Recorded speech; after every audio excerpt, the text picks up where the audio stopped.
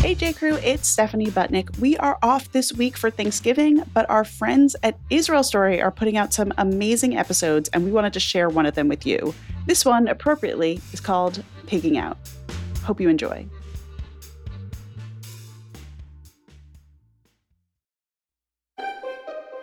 A few years ago, Lidar Sapir-Chen, a zooarchaeologist from Tel Aviv University, got a call from two of her colleagues, Josiel and Ortal Khalaf.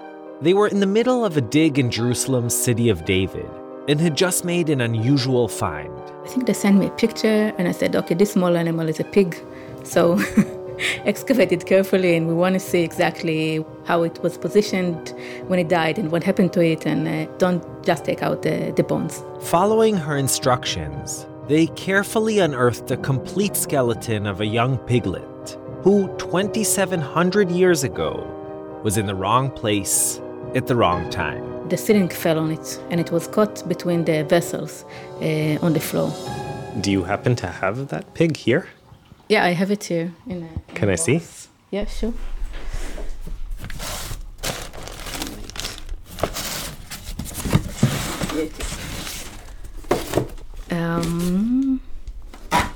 Where's the skull?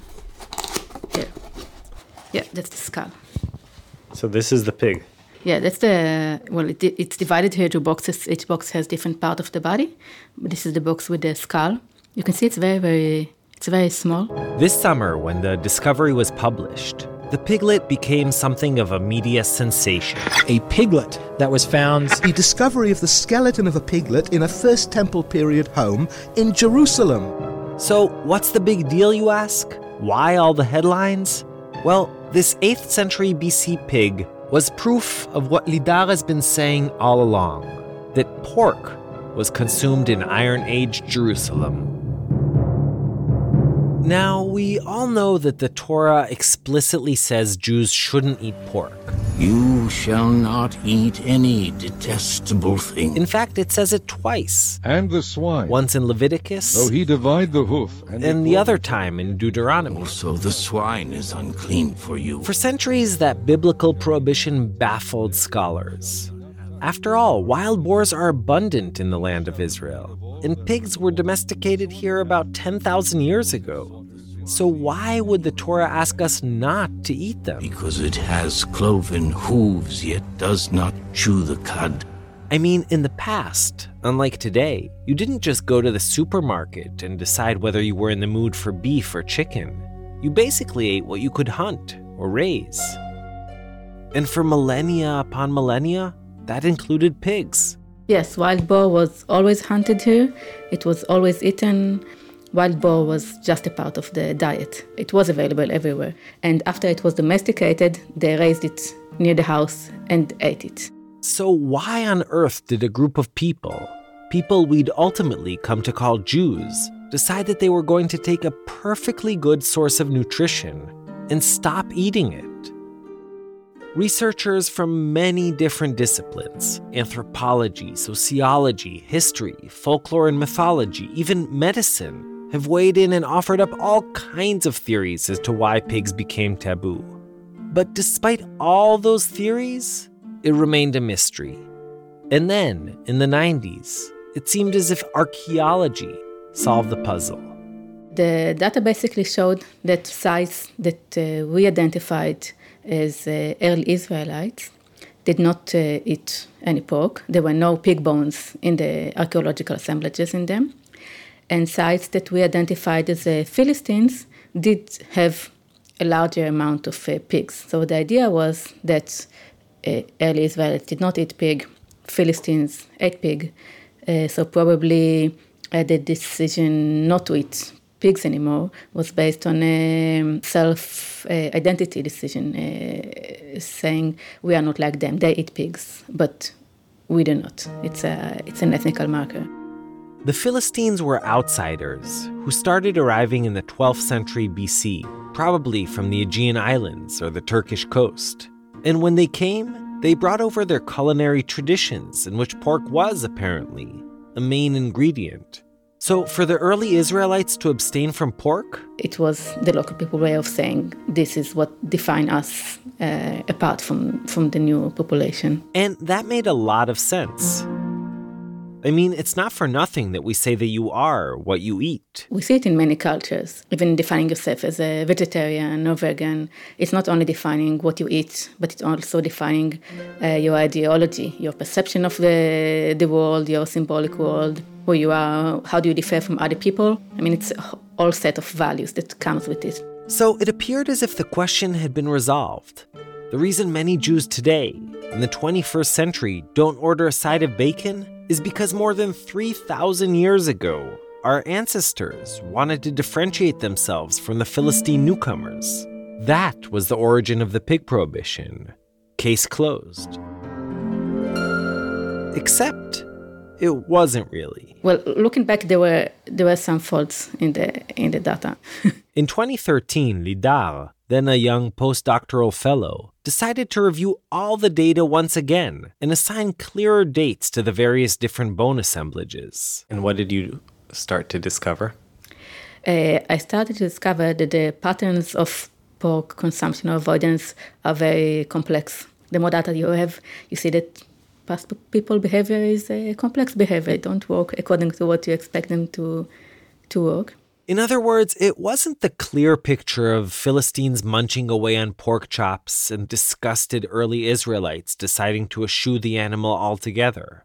Rather, Lidar found, there were periods when no one ate much pork, or when everyone ate some pork, or periods in which pork was eaten mainly in rural areas, or mainly in urban centers, or in the northern kingdom but not in Judea, and so on and so forth. So it wasn't an identity issue, if you eat or not. There was some reason for people not to eat it. It was economic opportunities. Pigs, according to Lidar, might have become less appealing at various different periods for all kinds of reasons.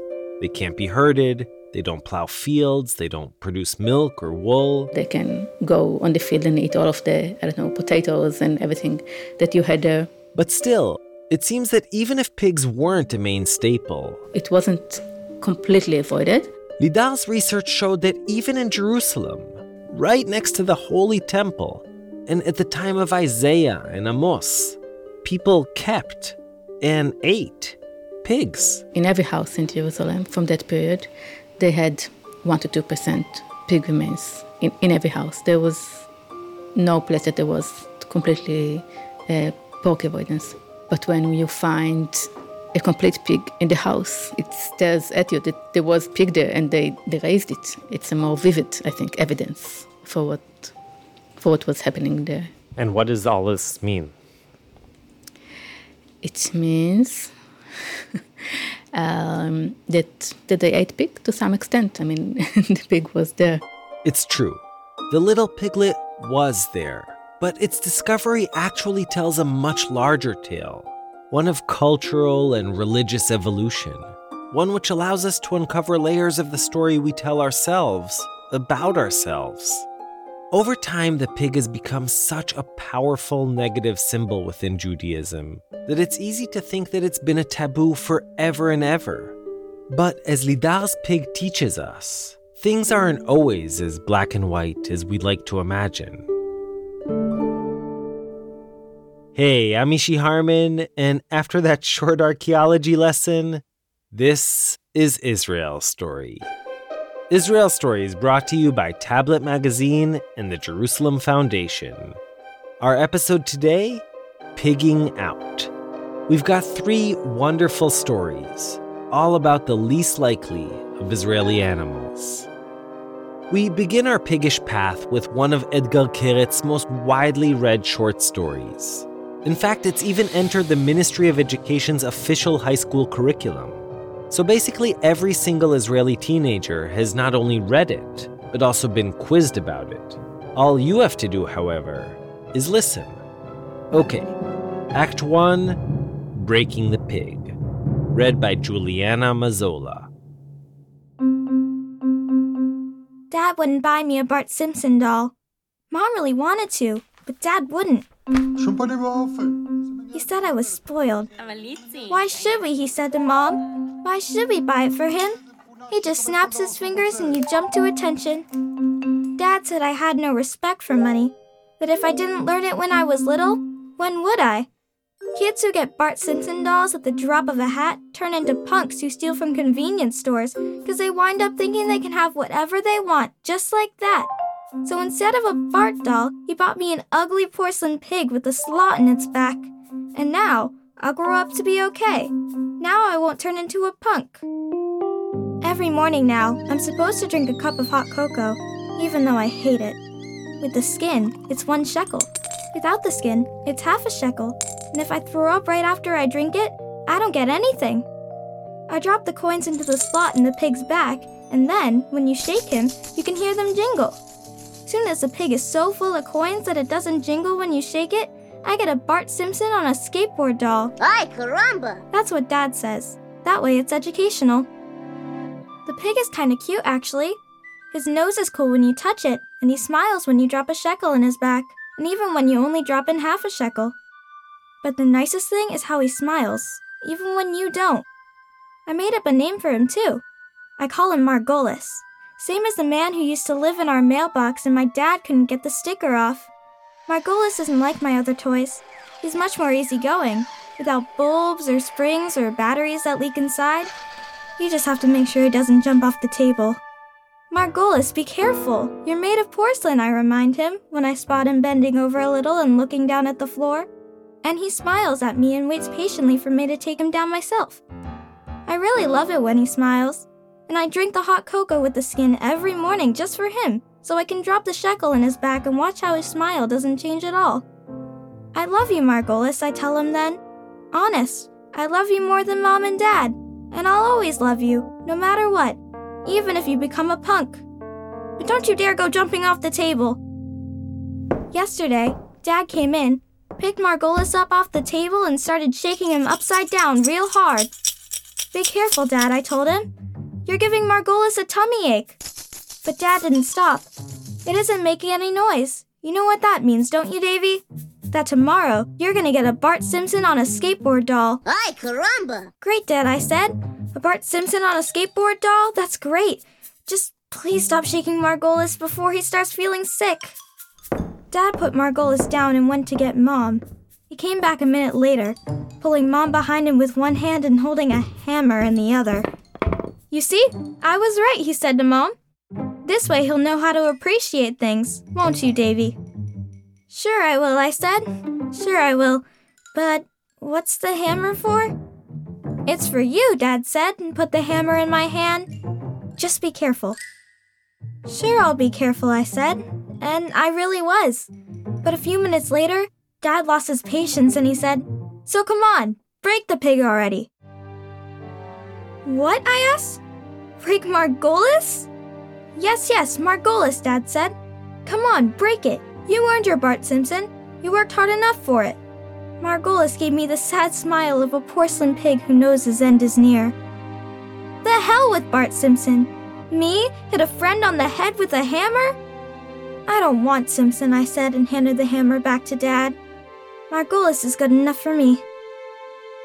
You don't get it, Dad said. It's really all right. It's educational.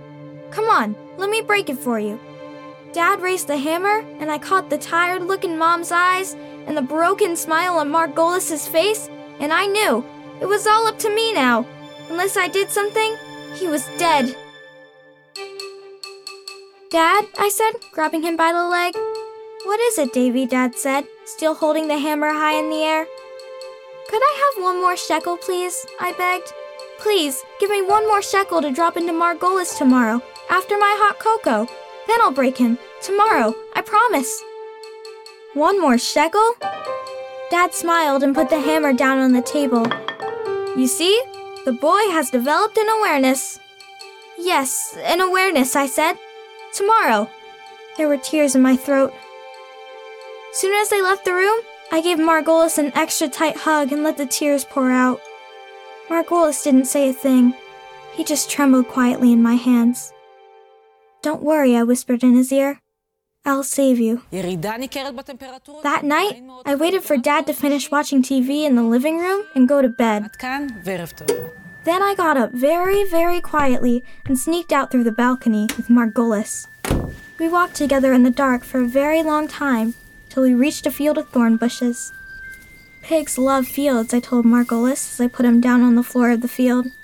Especially fields with thorn bushes. You'll like it here.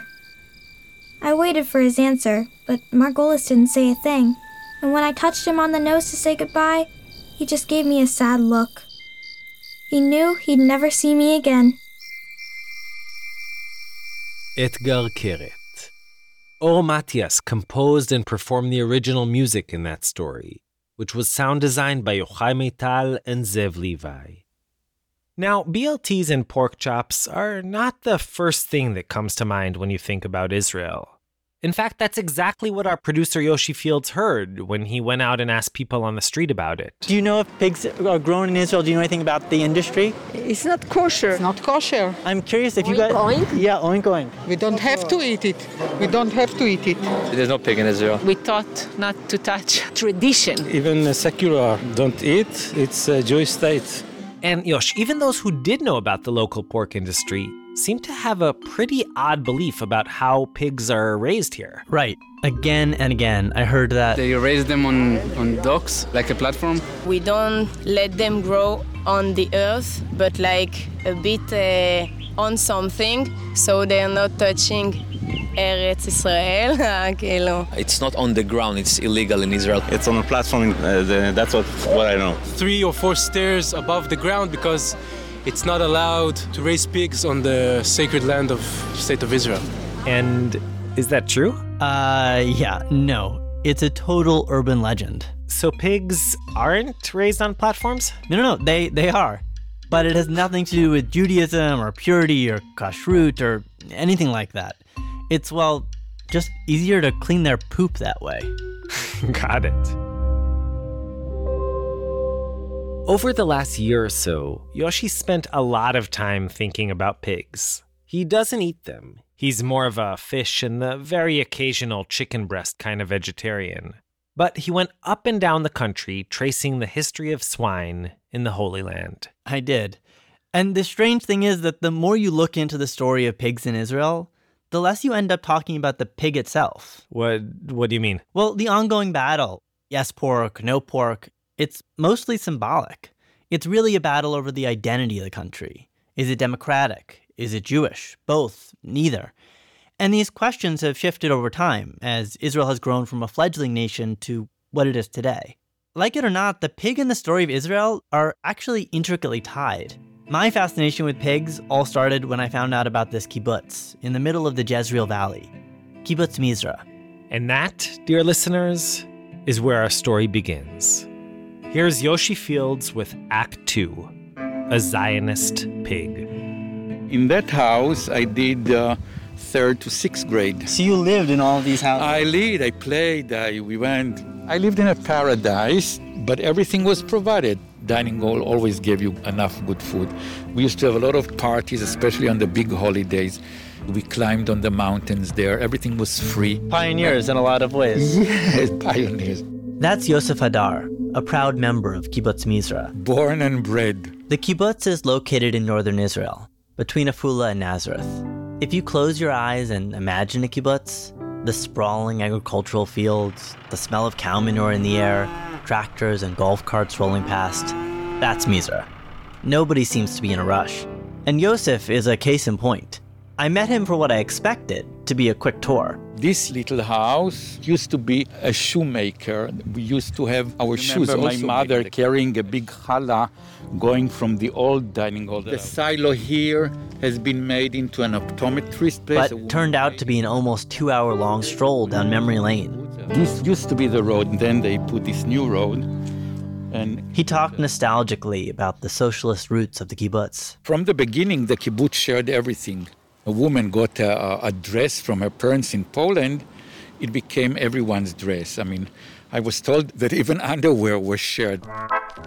Mizra was established in 1923 by Polish and Russian immigrants. And despite limited resources and, well, undergarments, they transformed what was mostly swampland into a livable settlement and profitable enterprise. People came here and said, I'm going to be a new kind of Jew.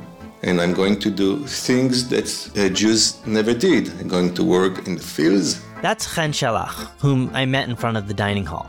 He's a second-generation Mizran, clean-shaven, with short brown hair and thin metal-rimmed glasses.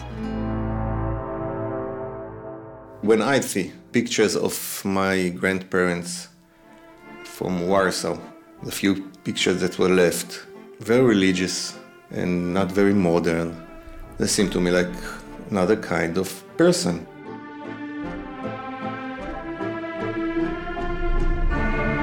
Like many early kibbutzim established in the 20s, Mizra's story is one of communal sacrifice, of tilling the land and making a dream into a reality. It's basically the typical kibbutz tale, except, that is, for one thing. This is why I'd come to Mizra. All this area was the pigsty. Everybody knew Mizra as the main factory. We had pigs. We were the biggest, the best. Pigs. And where? In the very place that's often romanticized as the quintessential symbol of the Jewish state, the kibbutz. Huh? Now, I should say off the bat that even though there are a handful of religious kibbutzim, 16 of them to be exact, the socialist kibbutz movement was, by and large, a bastion of ardent secularism. But still, pork? I had to find out more. Hi, I'm Orit Rosen. I'm a professor at... Cut. I went to Tel Aviv University to speak with Orit. She's an expert on the early years of the state, and specifically, the issue of food during that period. I had been told that if I really wanted to understand how pigs got to Mizra, she was the one to speak to. Orit immediately started talking about a period known as the Tzena, or the austerity years. Between 1948 and 1951, the Jewish population doubled. Around 700,000 new immigrants landed in Israel. And as a result, food was getting scarce. Every 3 minutes, one new person comes into the country. Every 3 minutes, the simple matter of food becomes more serious. The government implemented a ration system. 3 eggs per week, 1 pound of sugar a month, 3 ounces of margarine a week. Instead of fresh eggs, there was... egg powder, not tasty. Rice was scarce. And the fish? Frozen, not nice. Most of all, however, people craved meat. No meat today. How will all these people be fed? Can they be fed? So pigs were an answer to this? Okay, so it's a good solution. First of all, because it's easy to grow. And they grow very, very quickly. See, unlike a cow, which typically has a single calf in 9 months, sows are pregnant for less than 4 months and give birth to around 10 piglets at a time. Pigs could, therefore, potentially feed a lot of people and fast. And that's what compelled one man on one kibbutz to spring into action. The kibbutz, of course, was Mizra, and the man was a 5-foot-tall farmer by the name of Yaakov Rabin. He was a man of humor with a lot of Jewish culture. Our story begins in 1955, when a large crate was delivered to Mizra. The contents, a pregnant sow. Part 1, a Jewish pork startup. Yaakov, the man waiting for the sow, had immigrated to Palestine more than 2 decades earlier, in 1933. He had actually grown up in a religious family from Lithuania. But above all, he was a huge Zionist. Yaakov died in 1986, but I spoke to his son, Dudi Rabin, who still lives in Mizra. He told me that, ironically perhaps, it was Yaakov's Zionism that made him into a pig farmer. Pig sounds to some Jews like something terrible, but he saw this as a Zionist act. It was part of his Zionist vision. According to Yaakov, the Zionist idea was to be one nation amongst all other nations. To take a dispersed and confused people with all its troubles and problems and turn it into a people like any other. Like many other early pioneers, Yaakov believed in creating a new Jew, a stronger, more modern Jew who stepped out of the cheder or yeshiva and stepped onto the field, who left past persecutions and pogroms and the Holocaust behind, and shed many old world traditions. And if pigs could help that goal, if pigs could help the country, then pigs it was. He thought to himself, I have to distinguish or separate between faith or religion and the needs of the hour. And that's how Yaakov Rabin of Kibbutz Mizrah became a self-appointed savior. He wanted to make sure that the country can feed the people that live in it, to give them food. Like any good old-school kibbutznik, Yaakov was determined. After that first sow arrived, he bought some more pigs and converted an old cowshed into a proper pigsty. 2 years later, he turned the old kibbutz dairy into a tiny meat factory. Very small in the beginning. Like the size of a home kitchen small. In fact, they didn't even have ovens. So for the first few years, they had to do all the cooking in the dining hall kitchen. But ultimately, their hard work and patience prevailed. And on Tu B'Shvat, 1957, Kibbutz Mizrah had its very first pig roast. The first whole pig, all its parts.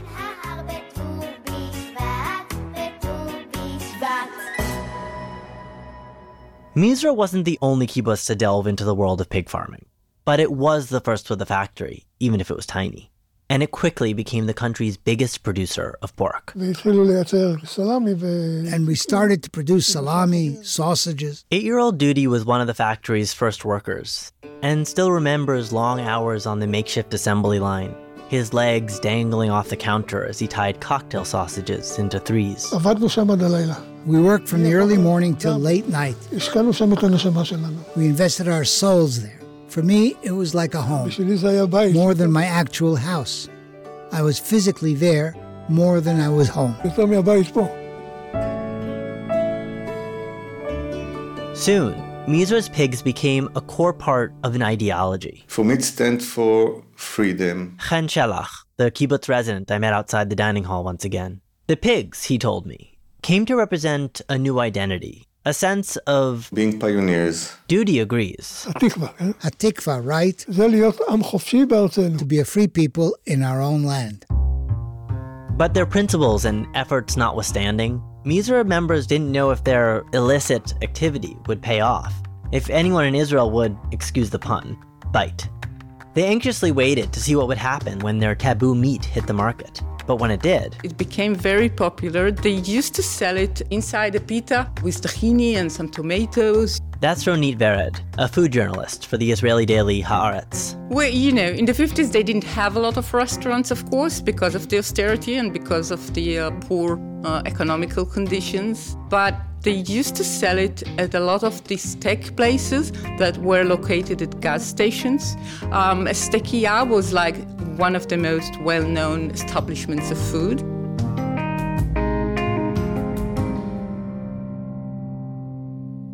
To Mizrah's delight, enough Israelis had an appetite for swine. And well, socialism aside, when there's a demand, there will quickly be a supply. Before long, many other kibbutzim, as well as private farms, wanted in on the action.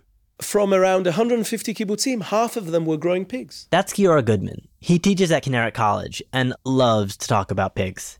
In fact, that's his area of expertise, the history of pigs in Israel in the mid-20th century.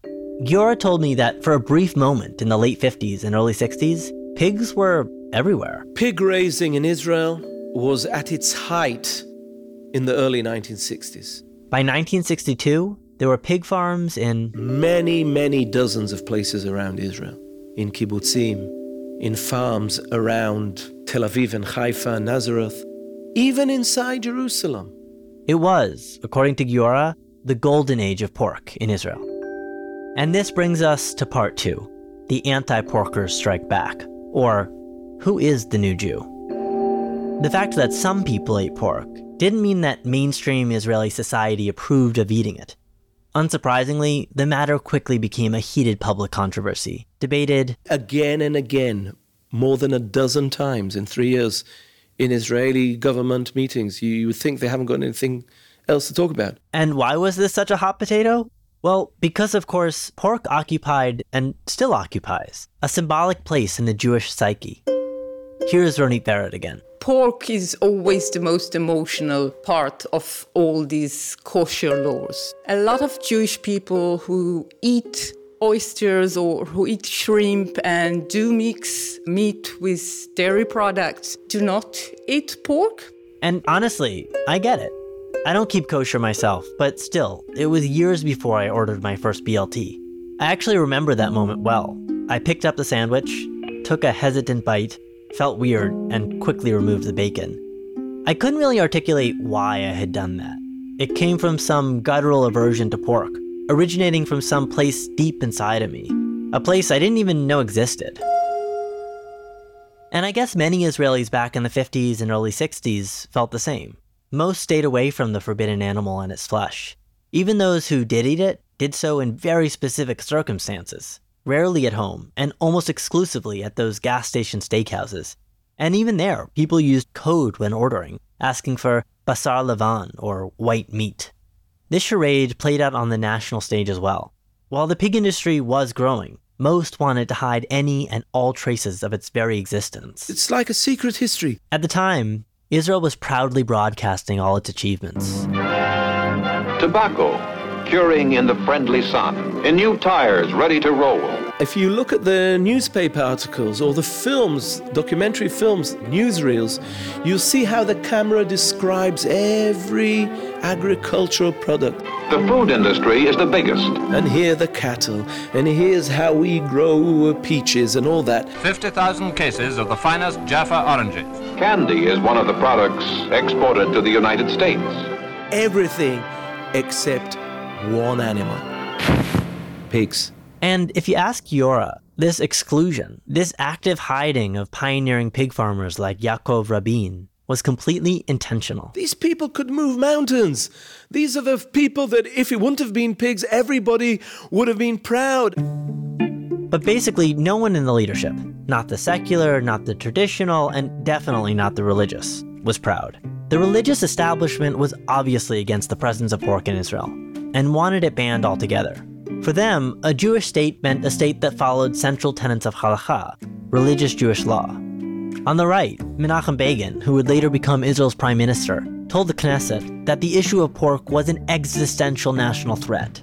He recounted with horror how, as a 10-year-old boy in Belarus, he fought with non-Jewish children who tried to force him to eat pork at school, and concluded that, quote, pigs should never be raised in the state of Israel. He even called Jewish pig farmers, people like the socialists of Mizra, greedy and money-hungry.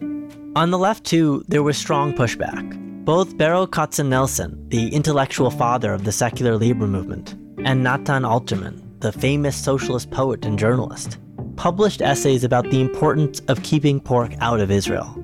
They, however, objected on nationalistic rather than religious grounds. They thought that having a Jewish state wasn't about imposing religious law, but rather about preserving and strengthening Jewish identity. One particularly central voice was that of Menachem HaKohen, a former member of Knesset from the Labor Party. The coming July 26, I will be young again, I will be 89. Okay, now the questions. What do you want to hear from me? Menachem himself actually is religious. In fact, he's a rabbi. But his anti-pork stance didn't come from his personal commitment to halakha. Instead, it was rooted in his conception of Israel as a nation-state. The Jewish state has to have some symbols, some frame what it makes this Jewish state. Menachem's political activism days are now long behind him. But since he was an important player in the parliamentary battles over pork, I went to visit him in his office in Jerusalem. The walls are covered with framed black and white photos. You see this man? Ben-Gurion? Yeah. In one, he's chatting with Ben-Gurion. In another, he's sitting next to Yitzhak Rabin. I think I have it here. He shuffles through some papers on his desk and pulls out a speech on pigs he gave in the Knesset. Yes, here it is. But I have it in Ivrit. That's okay. Okay. אדוני היושב ראש, חברי הכנסת. There is no greater symbol of the desecration of the people of Israel than the pig.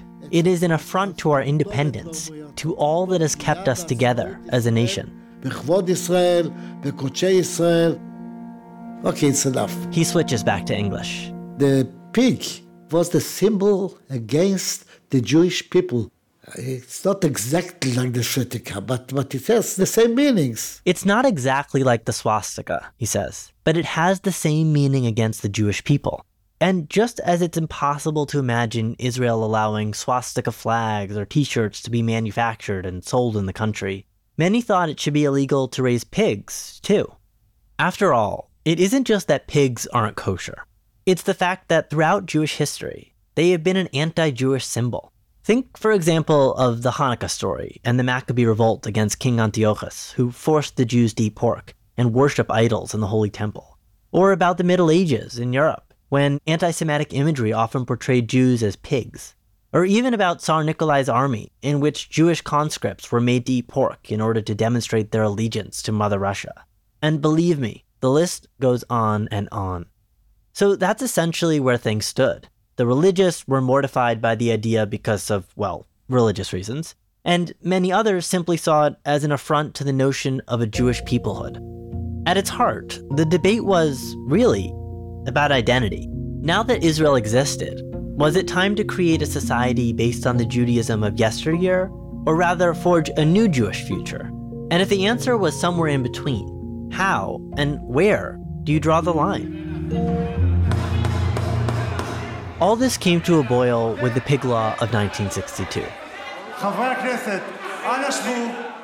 According to this new law, which was supported by both religious and secular legislators, you could just liquidate the pigs. That's how the law says it. Pork historian Giora Goodman, once again. Till this day, there are only two reasons why you can go in somebody's house and search without a warrant. One of them is tax inspectors, and the other one is to inspect whether somebody's raising pigs there. The law, which is still on the books today, outlawed the raising of pigs, and the crackdown began almost immediately. There was one guy who was given the job. He had this gun, and he would go around all places where pigs were raised. That's right. A hitman, his name was Menachem Bari, was hired by the government to go all over the country to seek out pigs and kill them. Bari was meticulous and kept detailed records. For instance, on August 8th, 1963, he wrote in his logs, "I inspected the Rumah farms, and to my surprise found 3 pigs there. I destroyed the pigs at the Rishon LeZion dump using a shotgun." With Bari on the job, it didn't take long before the pig farms, that had popped up all over the country, began to disappear. But that, surprisingly, wasn't the end of Mizra's enterprise, or for that matter, of the nascent Israeli pork industry. See, despite the anti-pork vitriol, there was a legal loophole. Israel's population wasn't, of course, entirely Jewish. For Muslims, pork is haram, forbidden, and most, indeed, don't eat it.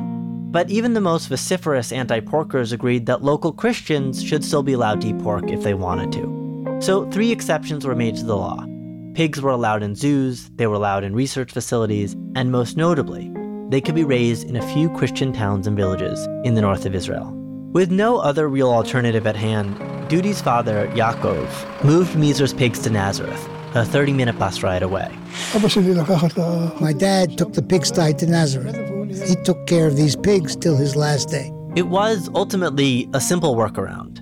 By moving them to Nazareth, the pigs themselves were raised elsewhere, and Mizra could still maintain a small meat factory on its premises. But the pigs' golden age? It was over. While Mizra and a few other farms did continue to produce pork within the limitations of the law, the country as a whole had spoken, and pork was out.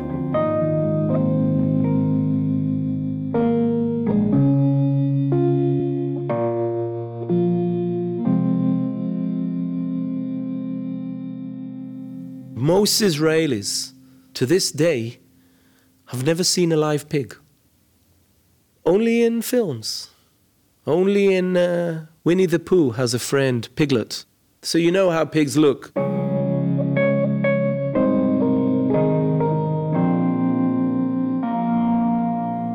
And then things got even worse for Mizra. Part 3. My plate, my business. In 1977, for the first time in its history, the Labour Party lost power. Menachem Begin's right-wing government was now at the helm. In 1984, Shas, a new ultra-Orthodox Sephardic party, appeared on the scene. Shas, 4 mandatim. And Agudat Yisrael and Degel HaTorah, the Ashkenazi ultra-Orthodox parties that had for decades been on the political periphery, gradually became central players. So it was just a matter of time before religious clashes erupted. בירושלים נמשכת מלחמת השבת, קללות שאינן כתובות בתורה, יריקות היות של משטרה לא ניצלו מחמת המתפרעים. El Al, the national airline, was barred from flying on Shabbat or Jewish holidays. A law against publicly selling bread during Passover passed. There were also attempts to ban soccer games on Shabbat, to close cinemas, and of course, the seemingly dormant question of pork resurfaced. With greater political power than ever before, religious legislators sought to close any and all loopholes that allowed the forbidden animal to be grown in the Holy Land. In 1985, a group of politicians, supported by Prime Minister Shimon Peres, sought to amend and expand the 1962 law by making it absolutely illegal to sell and distribute pork in Israel. This is a Jewish state. There are laws, not many, that are related to Israel as a Jewish state, not to Israel as a democracy, and I support them. The pig is an impure thing in Judaism. That should be implemented as law. That's Igal Bibi. Igal is a politician who served as a member of Knesset for the Mafdal, the religious national party. So the question is, what do we abide by? Judaism or democracy? And do you think Judaism? Of course. Because we are the state of the Jewish people. To be fair, he wasn't advocating for a theocracy. He believes in a democratic state. He just thinks that doesn't mean that everyone can do whatever they want all the time. Even democracies, he told me, have rules that limit people in different ways. And he's obviously right. Even if you're a nudist, for instance, you can't just walk down the street without any clothes on. So as far as he and many other politicians were concerned, a pork prohibition was simply another one of those limitations. A necessary limitation, in fact. It's a bigger issue even than security. A person who has lost their Judaism, it's not just that he isn't Jewish, but it's also that his children and grandchildren and great-grandchildren aren't Jewish. So, okay pig, no pig. The most important thing is to save the Jewish people from assimilation. But many Israelis saw this as religious coercion. A vigorous secular lobby quickly emerged. Not eating pork, I hope, it's not the symbol of being a Jew. Avraham Porez, one of the founders of the Shinui party. We should have a country that there's freedom of religion, and somebody that wants pork, let him have it. If somebody wants to drive on Shabbat, let him have it. If you want to eat on Yom Kippur, or you want to eat bagels on Passover, it's freedom. In an interesting development, many secular folks who had previously objected to pork for cultural or sentimental reasons began viewing it as a matter of civil liberty. It's not that they suddenly started stuffing their mouths with pigs in a blanket, but they did go out to the streets to fight for the right to do so, if they so pleased. I really went to bat on this one. That's Naomi Chazan, an academic and political activist who would go on to serve as a member of Knesset for the left-wing Meretz party. I keep a kosher house, 2 sets of dishes, even 2 sinks. I change dishes on Pesach, etc. I really am not a pork eater at all. Nevertheless, when attempts to expand the pig law were put forth, she was enraged. It hit me that it may very well be a very important issue of human rights, because essentially such a law says we can determine what you will eat and what you will not eat, what can be on your plate and what cannot. And this kind of incursion into the most simple daily act of eating because of the beliefs of others is such a violation of freedom of religion and freedom from religion. People like Naomi packed the streets. They carried signs with slogans like, "I'm afraid of a Haredi state," and "Today the pig, tomorrow you." Some even brought pigs on a leash, claiming it was their democratic right to have them. Folks from Kibbutz Mizra, like Chen, were obviously on the front lines. All the kibbutz was involved in it, taking the buses and going to Jerusalem, to the Knesset. It's very clear who is the good guys, we are, and who are the bad guys, the religious.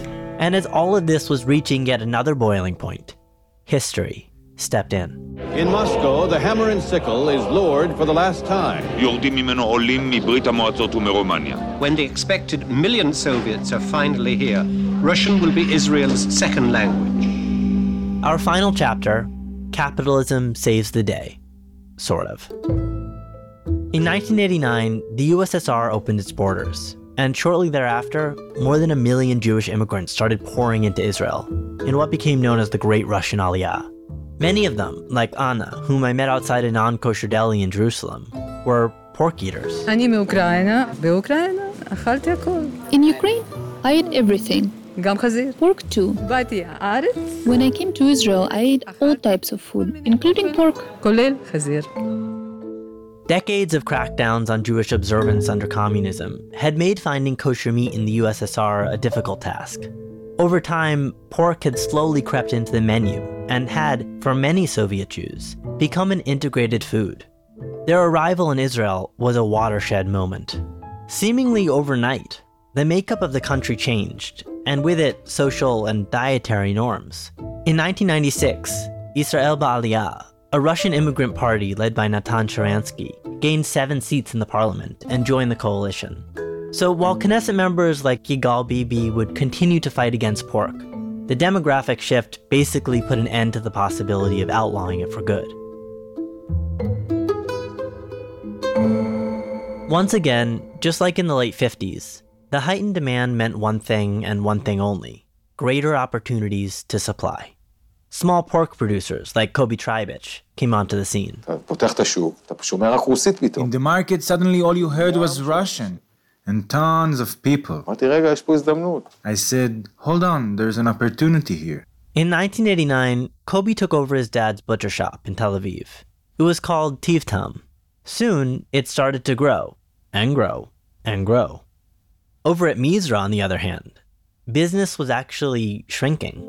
See, Mizra had decided, back in the 70s, that their best route to survival would be to focus on expensive, high-end pork products. For a while, this business model worked. It wasn't a big market, but the factory, and with it the kibbutz, were able to get by. But with the massive wave of immigrants, many of whom didn't have jobs or extra money to spend on fancy salami, that all changed. Sales plummeted. Nobody was buying, Dudi Rabin told me as he shook his head. The Russians that arrived at the beginning didn't have any money. They were looking for different things. Kobi Treibich was selling everything. Kobi's cheaper, lower quality pork was all the rage among the new immigrants. Mizra was, essentially, priced out of the market. In 2006, they decided they had no choice but to sell their factory. The buyer? Kobi's Tivtam. Capitalism, as it turns out, was the final nail in Mizra's coffin. It was a difficult moment for the kibbutz, and for Dudi in particular. More than angry, I felt hurt. As he saw it, it wasn't just the end of the kibbutz factory. It was the end of a Zionist dream. Half a century earlier, his dad had brought that first pregnant sow to Mizra. Dudi had spent his childhood tying cocktail sausages and listening to his father talk about pork as an ideological symbol, a rallying cry for socialism, pragmatism, and liberty. I did all I could so that the factory would succeed. It stood for freedom. But today people don't have those Zionist values. Social values don't interest them at all. What they care about is making money. This country was built on an idea that in order to survive, one needs to be united, to get together. Today, it's just competition. And in that competition, Mizra was the clear loser. Tivtam became the biggest pork seller in the country. Today, they are the 7th largest supermarket chain in Israel, with 41 locations. And Kobi, the new face of pork, didn't talk about the new Jew, secular values, or religious freedom. For him, it was all just business. While the fight over Israel's religious identity continues, the pork battles of years past seem to have subsided. A delicate status quo has emerged. Pork is sold in more and more establishments, but is still largely out of sight, at least publicly. In fact, most pig farmers around the country didn't even want to talk to me for fear of unnecessarily rocking the boat. Though Mizra no longer raises or sells pigs, it does keep a small, snorting reminder of its porcine past. So, Berber? Berber and Barbara. Kibbutz members and visitors feed them and coo over them, but they are no more than pets whose purpose is to delight young children. Children who are increasingly oblivious to anything the pigs once stood for.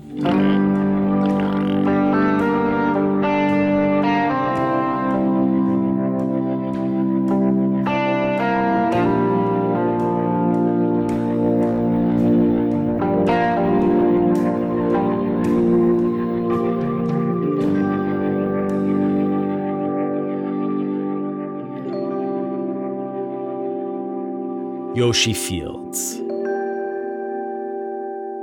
Thanks to Chen Shelach for allowing us to use excerpts from his 2016 documentary film, Praise the Lard. We'll be right back. And now, back to our episode. Before the break, we heard how, over the decades, pigs meant different things to different Israelis. A promise of a new and pragmatic Zionism, a threat to our national identity, an emblem of religious liberty, a prime example of menacing assimilation, a secular badge of honor, and for the folks of Kibbutz Mizra, the epitome of the struggle between a socialist Israel and a capitalist one. But not that far from Mizra, in Haifa, pigs, or rather wild boars, stand for something else altogether. Here's Marie Rude with Act 3, Where the Wild Things Are. In 2001, I turned 8. It was also the year my mother finally allowed me to ride my bicycle to my after-school dance class by myself. I was, she told me with a warm smile, a big girl now. The dance studio was a 7-minute bike ride from our home in the north of Berlin. 7 minutes. But a big chunk of that ride was through the Tegler Forst, a thick, dark forest. And everyone knew that the Tegler Forst was home to a monster.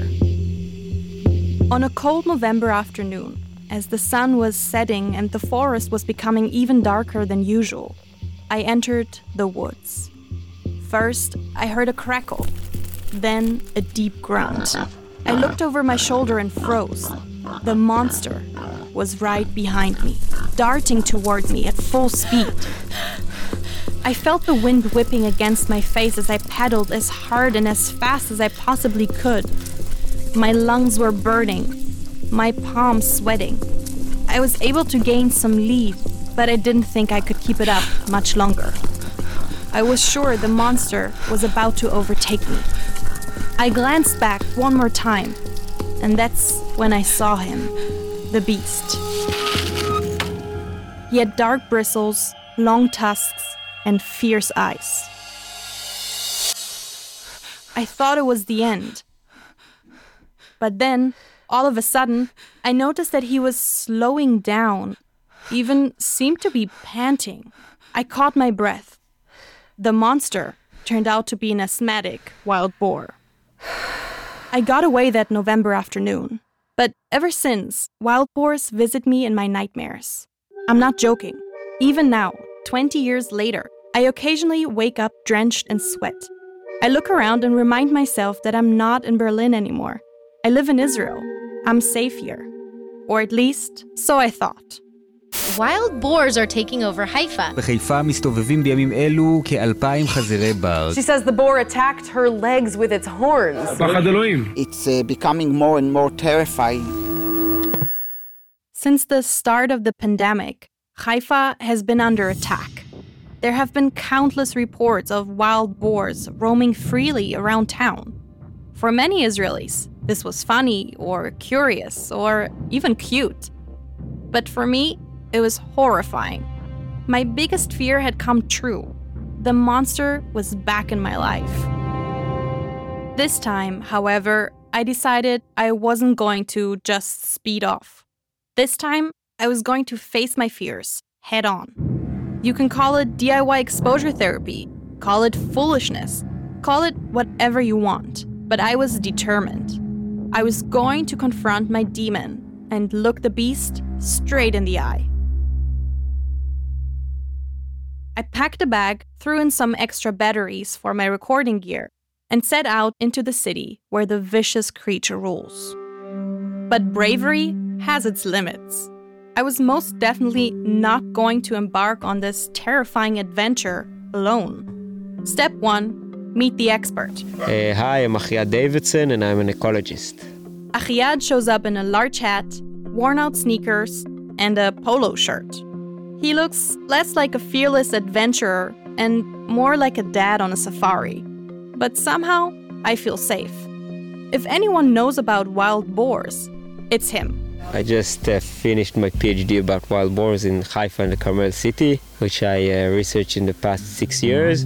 We start our search in Haifa's Carmelia neighborhood. Carmelia neighborhood is the neighborhood with the most sightings and reports of wild boars in Haifa. I feel a rush of adrenaline go through my body. In Haifa, there's on average 40 encounters of humans and wild boars per day.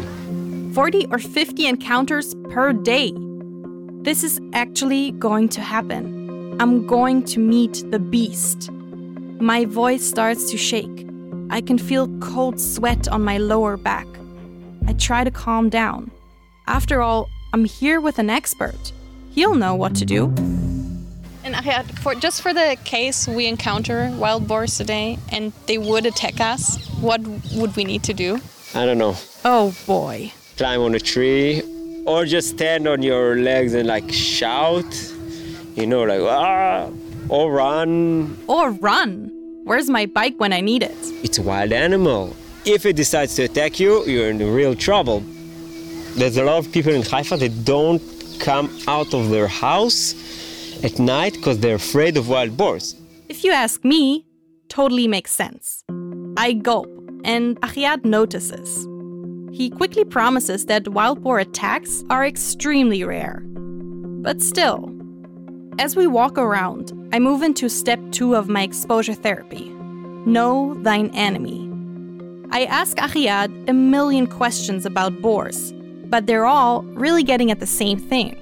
How on earth did we get to the point that these menacing 300-pound beasts rule the roost? For starters, he tells me, this is their natural habitat. They were first here. We built the cities where they lived. Haifa was built on the slope of the Carmel mountain. There are dozens of ravines, or wadis, running through the city. And those wadis are, and have been for millennia, wild boar territory. So in order to keep the boars out of the residential areas, many of those wadis are now fenced off. But that doesn't seem to work. The boars are simply too clever.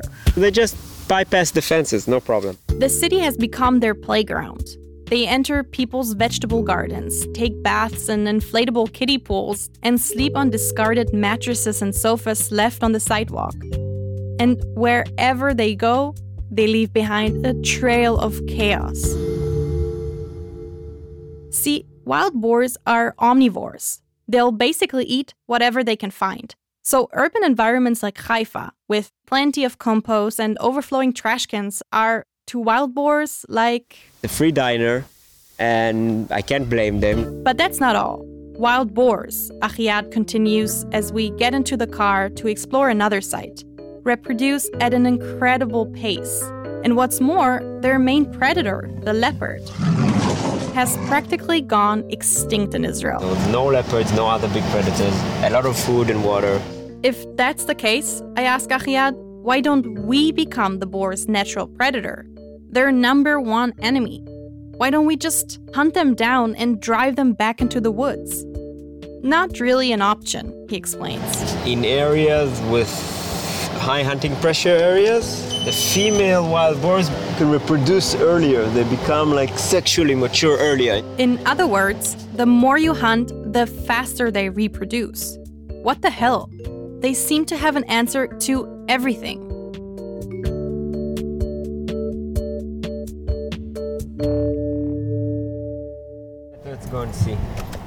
We get out of the car and walk over to what's called in Hebrew a tzvardea, a massive green dumpster. It has a heavy chain which is tied to a metal pole, a safety precaution against boars going inside and flipping it over. Elsewhere in the city, bins are placed in little shelters with grates or gates. But once again, the boars have the upper hand. They learn how to open the gate and take out the bin. You gotta be kidding. Yeah, it's the 21st century, but we can't find a solution for wild boars. It's crazy. Everywhere we look, there are signs of the monsters. And yet, despite Achiat's expertise, we still haven't spotted the beast itself. I can't decide whether I'm relieved or disappointed. Then, as we jump over a fence and descend into one of the wadis, Achiat suddenly pauses. I tense up. He points to the leafy ground, and I mentally prepare for step 3 of my exposure therapy, the encounter. You see, this is like a trail of wild boars. This is wild boar feces. Here's another feces. My heart starts racing. Wild boar feces? We must be close. I try to hide my fear and instead put on my investigative reporter's hat. And how do you know that this is not dog poop? How do you know? Because it's like dried figs. So if you look here, you see. Long story short, it looks different. Having learned more than I ever thought I'd know about boar poop, we follow a few more leads and trails till Achiat once again points to the ground. This time, footprints. You see the ground here. There's a party here every night. They just go through all of the gardens, eat everything they can find. We hide out in the brush and wait. It's hot, and there's seemingly endless mosquitoes. I think I'm getting eaten by mosquitoes. Yeah, me too. But we're committed. With every crackling sound, every rustling noise, I turn around, fully expecting to meet the enemy. Nothing. Although I've spent the entire day on edge, I'm now surprisingly let down. Achiat comforts me. It's a wild animal, you can't invite them. A few hours later, and with the boars nowhere in sight, we decide to call it quits. My DIY exposure therapy was officially a failure. And what's worse, in the days and weeks that follow, everybody around me seems to come across the animal. I get constant texts and calls from friends and colleagues who share accounts of their harrowing encounters with boars. Marie, you're not going to believe this, but I actually just saw a bunch of boars running across. And all of a sudden, like, out of the trees comes this enormous wild boar and, like, dashes the other way, like, sprints, okay? I wasn't even looking for them, but it made me think of you. I read up on exposure therapy online. Actual exposure therapy, which it turns out is way more sophisticated and elaborate than my miserable attempt. On anxietycanada.com, it says in bold letters, be patient and take your time. And the more often you practice, the faster the fear will fade. So let this be a warning to the boars of Haifa. Step 4 of my exposure therapy, I'll be back.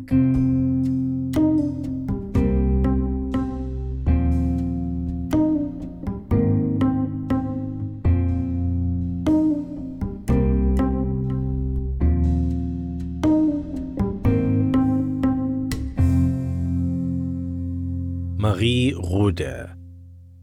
Marie actually did return to Haifa a bunch of times, but to her delight/dismay, she never actually managed to encounter a wild boar. So on one of those trips, she visited the only place in town where she knew there would be a porcine presence, Ma'ayan Habira, the city's most famous pork restaurant. The only problem? Marie's a vegetarian. So she asked our production intern Laura Kapeliushnik, a pork-eating Brazilian, to join her. Here's Marie again.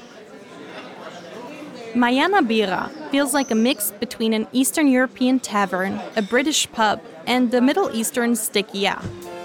The walls are covered with agricultural tools and musical instruments.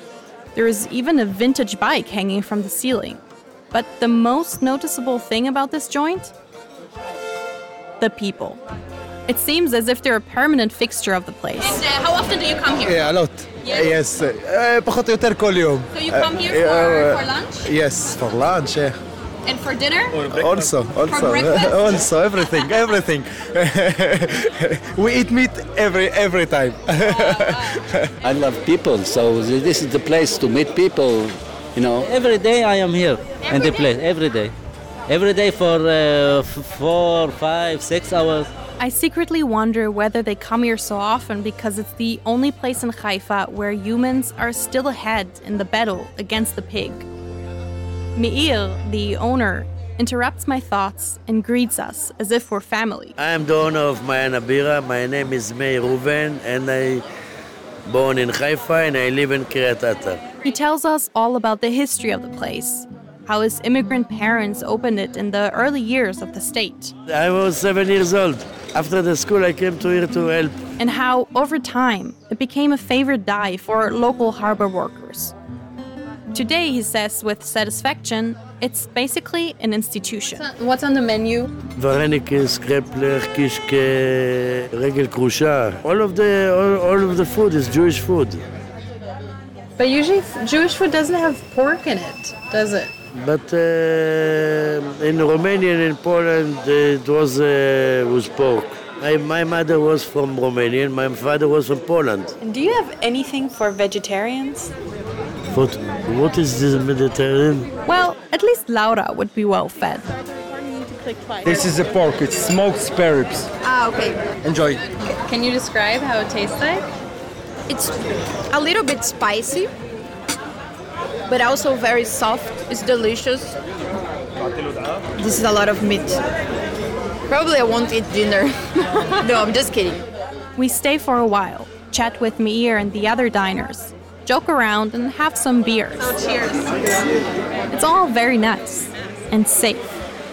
But not for a single minute do I forget that the wild beast is still lurking just outside.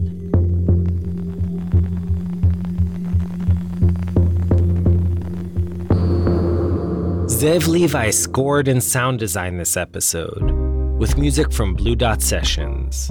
Sela Weisblum mixed it all up. Thanks to our wonderful dubbers, David Harmon, Asaf Bar Yosef, Ksenia Milyutinskaya, and Boaz Dekel. And Tzvi Lederman, Niva Ashkenazi, Michael Vivier, Alicia Vergara, Michael Friedman, Wayne Hoffman, Esther Werdiger, Yuval Cherlo, Jeffrey Yoskowitz, Matan Abrams, Ann Silber, Chaim Oron, Roy Gilron, Sheila Lambert, Erica Frederick, Jeff Feig, and Joy Levitt. You can catch up on all our past episodes on our site, israelstory.org, or by searching for Israel Story wherever you get your podcasts. You can also follow us on Facebook, Twitter, Instagram, all under Israel Story. Lastly, if you're interested in sponsoring episodes of Israel Story, email us at sponsor@israelstory.org. Our staff includes Yochai Meital, Zev Levi, Yoshi Fields, Skylar Inman, Nomi Schneider, Adina Karpuch, Eli Blyer, Sharon Rappaport, and Rotem Tzin. Sonia Eppelbaum, Laura Kapelyushnik, Tanya Huyard, and Matthew Littman are our wonderful production interns. Jeff Umbro and Jesse Adler from The Podglomerate are our marketing team.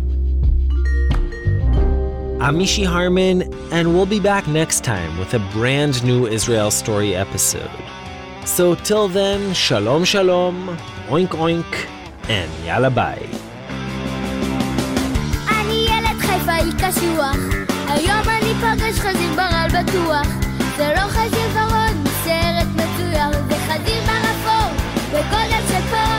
חזיר בר, יש לו חברים, בלי קבוצה מולו בא ללימודים. זה לא כזה מוזר לפגוש חזיר בר. זה לא כזה מוזר לפגוש חזיר בר. לא כזה מוזר. ילדה חיפאית ממש לא מתרגשת, ושני ניבים גדולים בשיער